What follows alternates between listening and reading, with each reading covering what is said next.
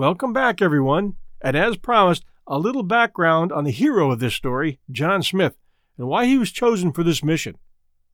When you start to compare Smith to most everyone else on the 1607 voyage, you'll see that there was no comparison. It was like dropping 007 into a ring full of dime store dandies. The problem was that most of the leaders were out for gold. Some, like Winfield, were actually investors, and they knew how to band together. And they weren't going to take orders from this Eagle Scout whom the lesser gentry all treated like some kind of a freaking hero. Let's take a look at what we know about Captain Smith. John Smith was believed to have been born in 1579 or 1580 in Lincolnshire, England, which would place him at age 27 when he arrived in Jamestown. Although Pocahontas did show a lot of affection for Smith, he treated her like any 27-year-old man would treat a 12-year-old niece. Sorry, Disney. At age 17, Smith, after serving a merchant's apprenticeship, decided on a life of combat and served with the English army abroad. Working as a soldier for hire, Smith eventually embarked on a campaign against the Turk in Hungary, where he established a pretty solid reputation as a soldier and warrior. There he was captured in battle and enslaved. He was sent to what is now Istanbul and served a kind-hearted mistress who, not wanting Smith to be her slave, sent him to her brother's home, where he was forced to do farm work. After receiving pretty bad treatment from his master, Smith killed him and escaped, eventually returning to England as a hero in the early 1600s. After he returned, he met Captain Bartholomew Gosnold, who was involved with organizing a colony sponsored by the Virginia Company of London that would be sent to America. Smith was made part of a multi-person council that would govern the group, whose purpose was to generate profit in the form of mineral wealth and goods. He was given special training in the Indians' language and customs by Richard Hakluyt, who had compiled all the information on the Roanoke Indians from previous expeditions, and given training in cartography. Smith's mission being to identify tribes, waterways, and identifying features throughout the Chesapeake Bay and southward. By the time the ship sailed, Smith was fully trained and battle-hardened. The investors saw him as a man most likely to be able to defend the colony from Indian attack, therefore defend their investment, and named him as one of the Council of Seven, along with Captain Bartholomew Gosnold, Captain John Ratcliffe, Edward Maria Wingfield, George Kendall, and John Martin. And we'll be hearing a lot more about them as we go forward. And now, Part 3 of the story of Captain John Smith and the early exploration of Virginia. Chapters 4 and 5. Early Days at Jamestown. The colonists' hearts were buoyant with hopes of a bright future in this lovely land to which they had come in its loveliest season. All set to work in a holiday spirit. The council planned fortifications. The rest cleared the ground of trees, made nets, and prepared the clapboards, which in their speech probably meant cask staves with which the ships were to be laden for their return voyage. Savages frequently visited them with friendly curiosity. Cheerful activity had somewhat stilled the wrangles of the voyages. Captain Smith, through a domineering will and the reputation which he enjoyed for his adventures, excited the jealousy of those who were ambitious of leading. Smith, as an experienced soldier, although not admitted to the council, probably gave advice freely as to the necessity of drilling the colonists and building a strong fort. The president, who was a merchant, did nothing further than to fortify the new town with boughs of trees cast together in the form of a half-moon. That was their palisade wall. Captain Smith's bold spirit was too useful to be neglected. He and Captain Newport, with 20 others, were sent to discover the source of the James River. They ascended the river as far as the rapids and planted a cross at the end of their explorations. They visited an Indian chief at the village named Powhatan, which was composed of about 12 cabins pleasantly situated on a hill surrounded by cornfields and fronted by 3 fertile islands. Captain Newport presented the chief with a hatchet, with which he was much delighted. The Indians complained at the intrusion of the English into their country. The chief, concealing his own apprehensions, said, They hurt you not, they take but a little waste land. When, however, the exploring party had returned to within 20 miles of Jamestown, they began to suspect treachery. On reaching the colony, they found that their suspicions were well founded. The colonists, while securely at work and unarmed, had been attacked by the Indians, and were for some time in danger of destruction. A crossbar shot from the vessel struck off the bough of a tree in the midst of the savages, and so frightened them that they fled in every direction. Had it not been for this timely shot, attributed by some authority to the presence of mind of the President, Wingfield, the colonists would all have been massacred by the savages. As it was, 17 men were wounded and 1 boy killed, while Wingfield had a narrow escape, an arrow passing through his beard. Warned by this attack of the savages, the President now had the town fortified with palisades, the guns mounted, and the men armed and drilled. The Indians hung continually around the white settlement, either making covert attacks or in ambuscade awaiting any opportunity. Stranglers from the fort, and there were many such, were often hurt, while the Indians always escaped by the nimbleness of their heels. Captain Newport, who had been hired only to transport the colony, remained 6 weeks. During this time the labor of the colonists was severe, with all the work which the immediate needs of the settlers called for, and the loading of the vessels for their return voyage. The settlers were obliged with their small force to watch at night and to guard the workmen by day. Captain Newport at last prepared to set sail. Captain Smith had been for 13 weeks under suspicion, awaiting a trial. His natural leadership had already asserted itself, while his earnestness and straightforward energy had gained him friends and respect. His enemies, probably fearing for the success of their plans, proposed, out of charity, to refer him to the council in England rather than to subject him to a public trial at Jamestown. Captain Smith scorned their kindness and demanded a trial, which resulted very honorably to him. His accusers' witnesses confessed that they had been suborned. Smith was acquitted, and his chief enemy, the President, was condemned to pay Smith £200, which was a fortune in those days. Captain Smith turned the money over to the public store. The good minister Hunt came forward and made peace on all sides, and through his influence and that of Captain Newport, Smith was admitted to his seat in the council. The next day all received the communion together. On the day following, the Indians presented themselves to desire peace, and Captain Newport set sail for England, with good news from Virginia. Left thus to their fortunes, it fortuned that within a few days the colonists were nearly all sick. The site of Jamestown had been poorly chosen. The adjacent swamps of the Chickahominy made it very unhealthy. The colonists had not become acclimated, and unusual toil in a summer's heat, to which they were not accustomed, with a scarcity of provisions, were the causes of this sickness. The council in London believed that they had plentifully provided the colonists with provisions, supposing that the voyage would be made in 2 months, and that they would reach Virginia in time to plant for themselves. They had, however, been 5 months on the way, and had thus missed the chance of raising a corn harvest.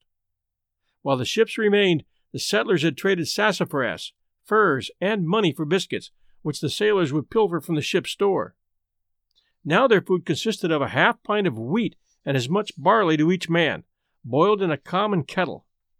This grain had lain so long in the ship's hold that it was full of worms, and could not have been very appetizing to the sick colonists, who had no drink but water, and no lodgings but castles in the air.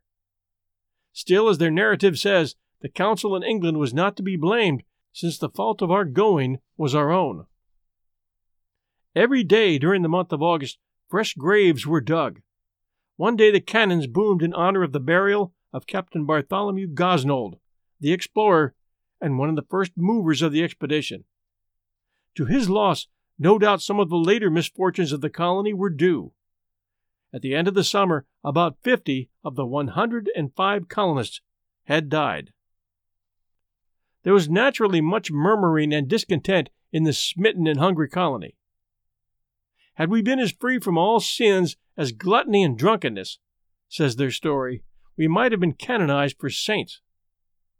They were evidently, however, not free from other sins. After the death of Captain Gosnold, contentions increased. John Kendall was deposed from his seat on the council and imprisoned for making trouble between the president and the other members of the council. Wingfield himself, accused of engrossing for his private benefit what delicacies were left, was also suspected of a project to flee to England with their little vessel. The dead spirits of the sick colonists were so moved that the president was deposed and confined upon the pinnace. He denied the charges against him in a statement written to the council in England, and it cannot be certainly known whether, as Captain Smith believed, there was truth in them or not. There is little doubt, however, that Wingfield was ill-fitted to fill the difficult office to which he'd been elected. With the council president, Wingfield, not only deposed, but being confined to the pinnace, an election was held, and Captain John Ratcliffe was appointed in his place. Those men who had survived during the summer had lived mostly on sturgeon and sea crabs. As autumn came on, the sturgeon failed them, and their supply of provisions had come to an end. In their weakened condition, they expected every day to be attacked by the savages. In this extremity, the Indians, however, proved friendly, bringing them plenty of fruit and provisions. Captain Smith's natural gift of leadership had asserted itself through the trials and dangers of the colony. From this time, the real management of affairs fell into his hands. The new president, Ratcliffe, and Martin, the remaining member of the council, were content to stay at home. By dint of good words, promises, and his own example, Smith got the men to work to build Jamestown. Some cut, others bound thatch, some built cottages, and others thatched them. Among them all worked Captain Smith, taking always the most difficult task as his share.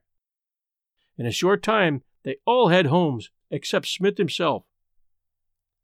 The superfluity of the Indian harvests in the neighborhood of Jamestown was being used up.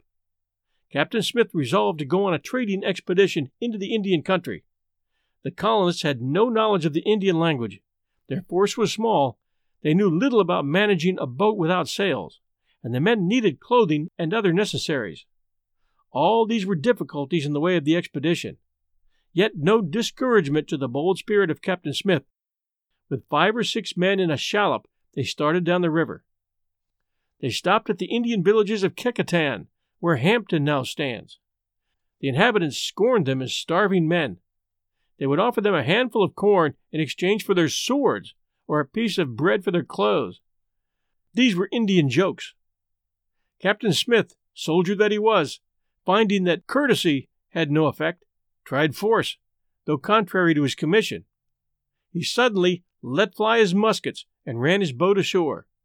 The Indians immediately fled for the woods, while this company of 6 or 7 men marched into their town. Here were great heaps of corn, and Smith had much ado to prevent the hungry soldiers from helping themselves.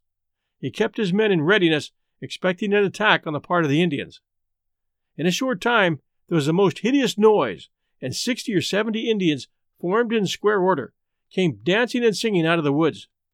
They were all painted either black, red, white, or party-colored, and bore their oki before them, made of skin, stuffed with moss, painted and decorated with beads and copper. They charged upon the English, armed with clubs, shields, bows, and arrows.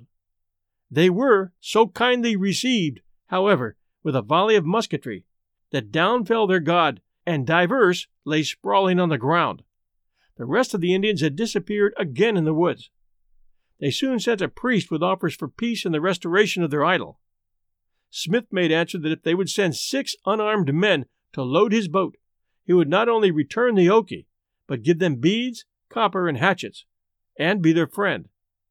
Accordingly, they brought him venison, turkey, wild fowls, and bread, and were so pleased with the trinkets that he gave them in exchange that the last that the English saw of them, they were dancing and singing in token of friendship, though they were no doubt glad when the English were gone.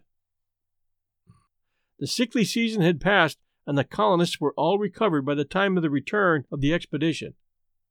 Captain Smith now fitted up the pinnace for a voyage in search of provisions for the following year. Meanwhile, he made several short trips into the country. On one of these journeys, he discovered the people of Chickahominy living on the river of that name. Martin was in ill health, and when Captain Smith was absent, all was confusion among the colonists. During one of his trips, Wingfield and Kendall plotted with some others to sail for England in the pinnace. Captain Smith returned unexpectedly. The plot was revealed to him, and he forced them to stay or sink after a skirmish which cost the life of Captain Kendall. Unless, indeed, Kendall was executed after a trial, as in some accounts. The President and Captain Archer entertained a similar project for abandoning the country not long after this, but Smith detained them also. Smith said at that time that the Spaniard never more greedily desired gold than he victual, nor his soldiers more to abandon the country than he to keep it. He had found an abundance of corn in the Chickahominy River. He made an excursion there and was received by hundreds of Indians with baskets of corn. Times of plenty had now come to the country. Discover why critics are calling Kingdom of the Planet of the Apes the best film of the franchise. What a wonderful day! It's a jaw-dropping spectacle that demands to be seen on the biggest screen possible. I need to go. Hang on. It is our time. Kingdom of the Planet of the Apes. Now playing only in theaters. Rated PG-13. Some material may be inappropriate for children under 13. As winter approached, the rivers were covered with swans, ducks, and geese. With these, and an abundance of other game, fish, and fruit, the colonists were so feasted that Captain Smith no longer had to threaten the sinking of the little vessel to keep them in Virginia.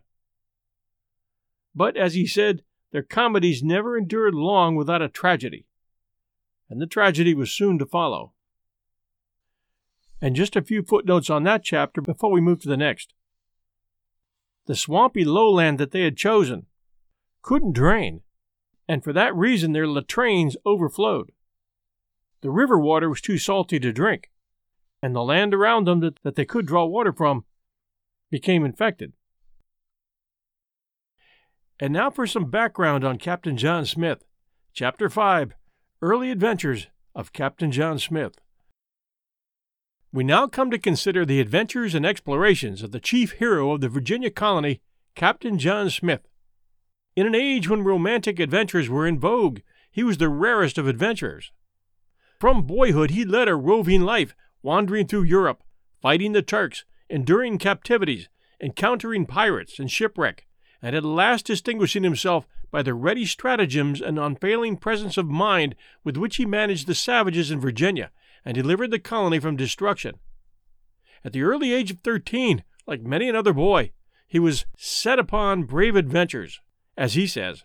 But he did not, like the usual boy of modern storybooks, achieve a brave career in an incredibly short time, and without any previous training. This remarkable man had already attained a great renown as an adventurer and soldier when he sailed for Virginia, being then under 28 years of age.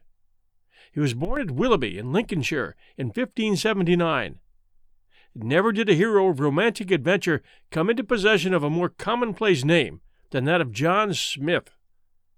His father came, it would seem, from an old and well-known family of Smiths, and was a man of some means. John Smith attended the free schools of Alford and Louth. To him, as all boys of a roving tendency, the sea seemed the only road to brave adventures. At the age of 13, he sold his schoolbooks and satchel and planned to run away to sea. The death of his parents at this time, however, checked his adventurous spirit for the moment. His father left him plenty of means, but his guardians cared more for the boy's estate than for the boy. Smith had liberty enough to do as he pleased, but lacked money. When he was 15 years old, his guardians apprenticed him to a merchant of Lynn. Because this merchant would not send him to sea, as Smith quaintly remarks, he saw no more of his master for 8 years. John Smith had found a chance to attend the son of Lord Willoughby, who was going with his tutor to France. His guardians had found Smith a troublesome charge, and they gave him 10 shillings from his own estate to be rid of him. At Orleans, the young nobleman met his brother, and having no more use for Smith, he was dismissed. He had probably engaged to attend him for his passage, but the young gentleman gave him money to pay his fare back to his home. John Smith had no notion of returning to England, however. At Paris he became acquainted with a Scotch gentleman named David Hume, who, if we rightly identify him, was a Protestant minister, the author of several famous books in English and Latin. He seems to have taken a great fancy to the adventurous boy, for he gave him money and letters to friends in Scotland who would refer him to King James VI, at that time reigning in Scotland, afterward James I of England. Arriving at Rouen on his way to Scotland, and finding his money nearly gone, he better thought himself, and down the river he went to Havre de Grace. Here he became a soldier. When peace was concluded in France, he went over into the Low Countries, where he served for 3 or 4 years under Captain Joseph Duxbury. He probably belonged to a corps of English auxiliaries who aided the Netherlands in the struggle in which they gained their independence. He next resolved to deliver his letters. On the voyage, with his usual hard fortune, he suffered shipwreck and sickness. He at last arrived in Scotland, where he was most kindly treated, but he had not the means to make a courtier, nor indeed was the kind of man that dwell in kings' houses. John Smith returned to his native town, where he was soon glutted with a society which was not to his taste. This young gentleman of 19 resolved to become a hermit. He selected a little woody pasture, surrounded by hundreds of acres of other woods, where he built him a pavilion of boughs. Here he studied Machiavelli's Art of War and the writings of Marcus Aurelius, which he exercised himself with a good horse, his lance, and ring, after the manner of that time. In other words, he was trying to learn to become a knight. Like Shakespeare, he was guilty of breaking the game law, for he slyly remarks that his food was thought to be more of venison than anything else. This romantic hermit was much wondered at. An Italian gentleman, Signor Theodora Polologa, rider to the Earl of London, visited Smith, and by his fine horsemanship and good discourse persuaded him to return to the outside world again. He stayed for a time with his Italian friend, but could not long be content with such tame pleasures as this life afforded. He had served his apprenticeship in the wars of France and the Netherlands. He now desired to see more of the world, and, lamenting and repenting to have seen so many Christians slaughter one another, he was ambitious to try his fortunes against those about killing whom he would have no compunction, namely, the infidel Turks. Smith first set out for the Low Countries. Here he met 4 French adventurers, one of whom gave himself out as a nobleman, Lord de Preau, while the rest were his attendants. They formed a friendship with the young Englishman, and proposed to Smith to go into France, where they might procure letters from the Duchess of Mercoeur to the Duke, her husband, who was a general in the Turkish war. They embarked for France, and on a dark night arrived at St. Valery in Picardy. The Frenchman planned with the captain to put them ashore with their own and Smith's baggage, while he was to wait for the return of the boat. The captain did not return until the next night, saying that the sea was so high that he could not come, and that Lord de Preau had gone to Amiens, where he would await the arrival of Smith. This young gentleman was now left without clothes except what he wore, and without money except one small piece. The passengers were indignant at the villainy of the captain, and with the lawlessness of the times would have killed him, and seized the ship had they known how to manage it. When Smith came to shore, he was obliged to sell his cloak in order to pay for his passage. One of the passengers, a soldier named Curzionbert, informed Smith that this great lord who had disappeared with his baggage and money was but the son of a lawyer in Brittany, that his gentlemen were 3 young citizens, and that they were all arrant cheats. Curzionbert promised to go with Smith to their home in order that he might get some redress. They journeyed through Normandy, stopping to visit the ruinous tomb of William the Conqueror, and arrived in Brittany, where they found the rascals. Curzionbert, however, could not help him, for he was a banished man, and dared not be seen by any but his friends. Smith was unable to recover his property, but his story became known, and some of the nobility supplied his wants and entertained him kindly. But this life did not suit the young man's independent spirit. He wandered on from seaport to seaport in search of a man of war. His money was at last all gone, and he lay down in a forest by a fair fountain, near dead with grief and cold. Here he was found by a rich farmer and relieved of his wants. Walking through the woods one day, he met one of the French robbers in a still more miserable condition than himself. Without a word, they both drew their swords and fought until the Frenchman fell. He confessed his robbery in the presence of the inhabitants of an old ruinated tower nearby. Smith got his revenge, but that was all. No money. He now traveled to the castle of the Earl of Ployer, under whom he had fought in the French wars. This nobleman refitted him and showed him the sights of the country. Turning out his road many times to see places of interest, Smith at last reached Marseille, where he embarked for Italy. The vessel was crowded with Catholic pilgrims of all nations bound for Rome. They cursed Smith for a Huguenot, his nation for pirates, and railed on his sovereign, Queen Elizabeth. Smith was always a good churchman and a loyal subject, and being neither a very meek or patient man, it is probable that he answered them in the same fashion. Stormy weather forced the vessel to put into the harbor of Toulon, and again to anchor off the Isle of St. Mary, near Nice in Savoy. The pilgrims concluded that they would never have fair weather so long as Smith was with them, so, like a second Jonah, he was thrown overboard. Smith swam ashore to St. Mary's Isle, which he found inhabited only by a few cattle and goats. But he was not long destined to play Robinson Crusoe. The next morning he espied 2 other ships, which had been forced in by the storm. He was taken on board a vessel commanded by Captain La Roche, a neighbor of the Earl of Ployer. For the love of this nobleman, Smith was well entertained. The French vessel sailed to Alexandria, delivered her freight, and coasted the Levant, rather to view what ships were in the road than anything else. In those days sailors were always on the watch for plunder. They met a Venetian argosy, richly laden. The French vessel attempted to bespeak her, but the captain answered them with a broadside, probably expecting no better treatment from such as he met. Captain La Roche immediately gave chase, giving her his other broadside, then his stern, then his other broadside, until the Venetian sails and rigging were so torn that she was obliged to stand and give battle shot for shot. Twice in an hour Captain La Roche boarded her, and once the argosy fired him, with much danger to both vessels.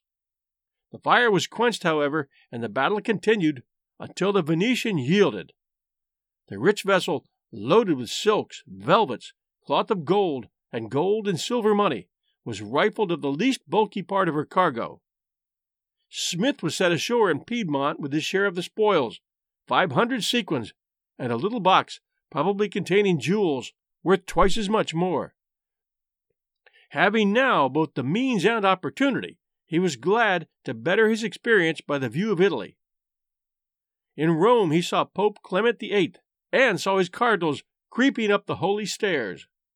Having satisfied his eyes with the rarities of the principal cities of Italy, he started from Venice for the seat of the Turkish war. It was 1601, and Smith, then but 22 years of age, reached Gratz in Styria.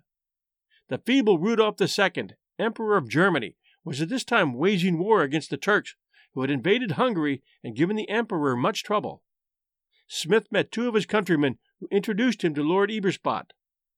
This officer examined him and presented him to Baron Kissel, general of the artillery, who placed him in the regiment of the Earl of Mildredge. The Christians had lost the strong fortress of Canisia, or Kaniska, in Hungary, and the Turks were ravaging the neighboring country. They now laid siege with 20,000 men to Olympic, which was commanded by Lord Eberspot. All intelligence and supplies were entirely cut off from the beleaguered garrison. Baron Kissel had come to the assistance of Olympic and wished to send a communication to the commander. It was impossible for a messenger to pass the Turkish ranks. At this juncture, John Smith appeared before the Baron and told him that he had previously explained a method of telegraphy to Lord Eberspot, and that if he would take him to some place where a torch might be seen from the town, he would undertake to communicate with him. He explained his plan to the Baron, who allowed him guides to take him on a dark night to the top of a mountain 7 miles from Olympic. From this point, Smith showed 3 torches at an equal distance from one another. After waiting a while, he saw that Lord Eberspot had guessed the meaning of this, for 3 answering lights appeared from the town. Smith's plan was to show one torch a corresponding number of times to the place in the alphabet of the letter which he wished to designate. By this means he spelled out the words, "On Thursday, at night, I will charge on the east. At the alarm, be ready." The answer came from the town, "I will." This mode of telegraphy is ancient, and Smith had probably found it in his reading. Smith also proposed that on the night of the attack several thousand matches should be fastened to strings, stretched suddenly upon a line on the plain, and fired an instant before the alarm, in order to deceive the enemy as to the place of the attack. The night arrived. The Turks, hearing the report of the matches, supposed it to be the firing of musketry, and their force was immediately directed to that quarter. So great was the confusion produced by the false alarm, the real attack in another quarter from Baron Kissel and the sally of Lord Eberspot, that the Baron put 2,000 good soldiers into the town before morning, and the besieged succeeded in procuring an abundance of provisions from the Turkish encampment. The result was that the Turks abandoned the siege. As a reward for these services, Smith was given the command of a body of 250 cavalrymen. Duke Mercury, as Smith calls him more properly, the Duc de Mercoeur, under whom Smith served, now undertook the siege of Alba Regalis in Hungary with a force of 30,000 men. Smith, with characteristic readiness of resource, had invented a sort of bomb made of earthen pots filled with an explosive mixture, and thrown from slings. These were put in use at the siege of Alba Regalis, doing much execution and firing the suburbs several times. One suburb of the city was strongly defended by a muddy lake and thought to be impregnable. Earl Wasserine, however, provided every man on a dark night with a bundle of sedge and reeds, which they threw before them, and thus crossed this lake, so surprising the Turks that they fled into the city. The inhabitants of the other suburb, not understanding the cause of panic, followed suit, so that it was readily taken by the Duke. The city, not being so strong as the suburbs, was battered with the ordnance which had been captured. The Sultan had raised an army of 60,000 men under the command of Hassan Pasha to march to the relief of Alba Regalis. Hearing that the city was lost, he still continued his march, hoping to retake it. He was met by the Christians, 20,000 strong, on the plains of Gurk. A fierce battle was fought, in which the Earl of Meldrich and his men were so surrounded by the semicircular Turkish regiments that they were thought to be lost, but were relieved by other brave leaders in the Christian army. Captain Smith was severely wounded and had his horse shot from under him, but he was not long unmounted among so many riderless horses. Night closed the contest, and another action followed, in which the Turks were defeated with a loss of 6,000 men. The Duc de Mercoeur now divided his army into 3 parts, that under the Earl of Meldrich being sent into Transylvania, whose prince, Sigismund Bathory, was both contending with the Emperor of Germany, and, like the Emperor, was waging war against Turkey. The Earl of Meldrich was to join the Emperor's army against Sigismund.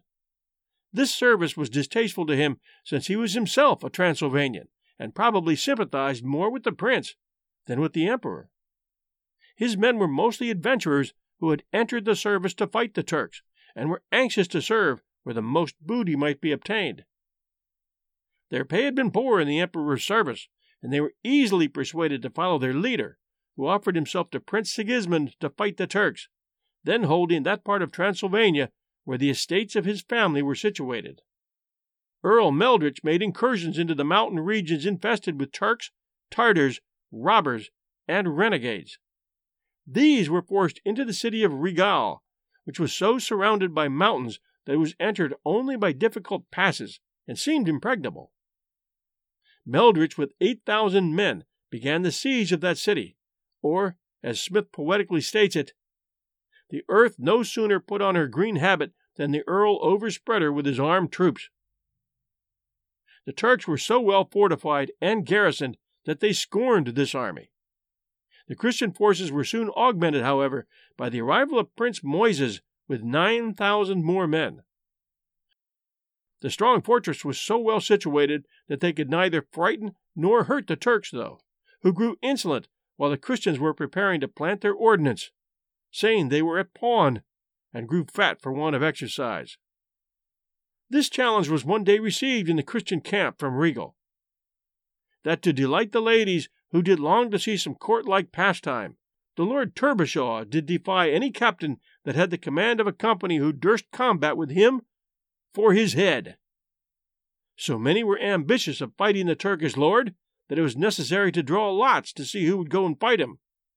The name of Captain Smith was drawn. The day of the contest came. The ramparts of the town were all beset with fair dames and armed men.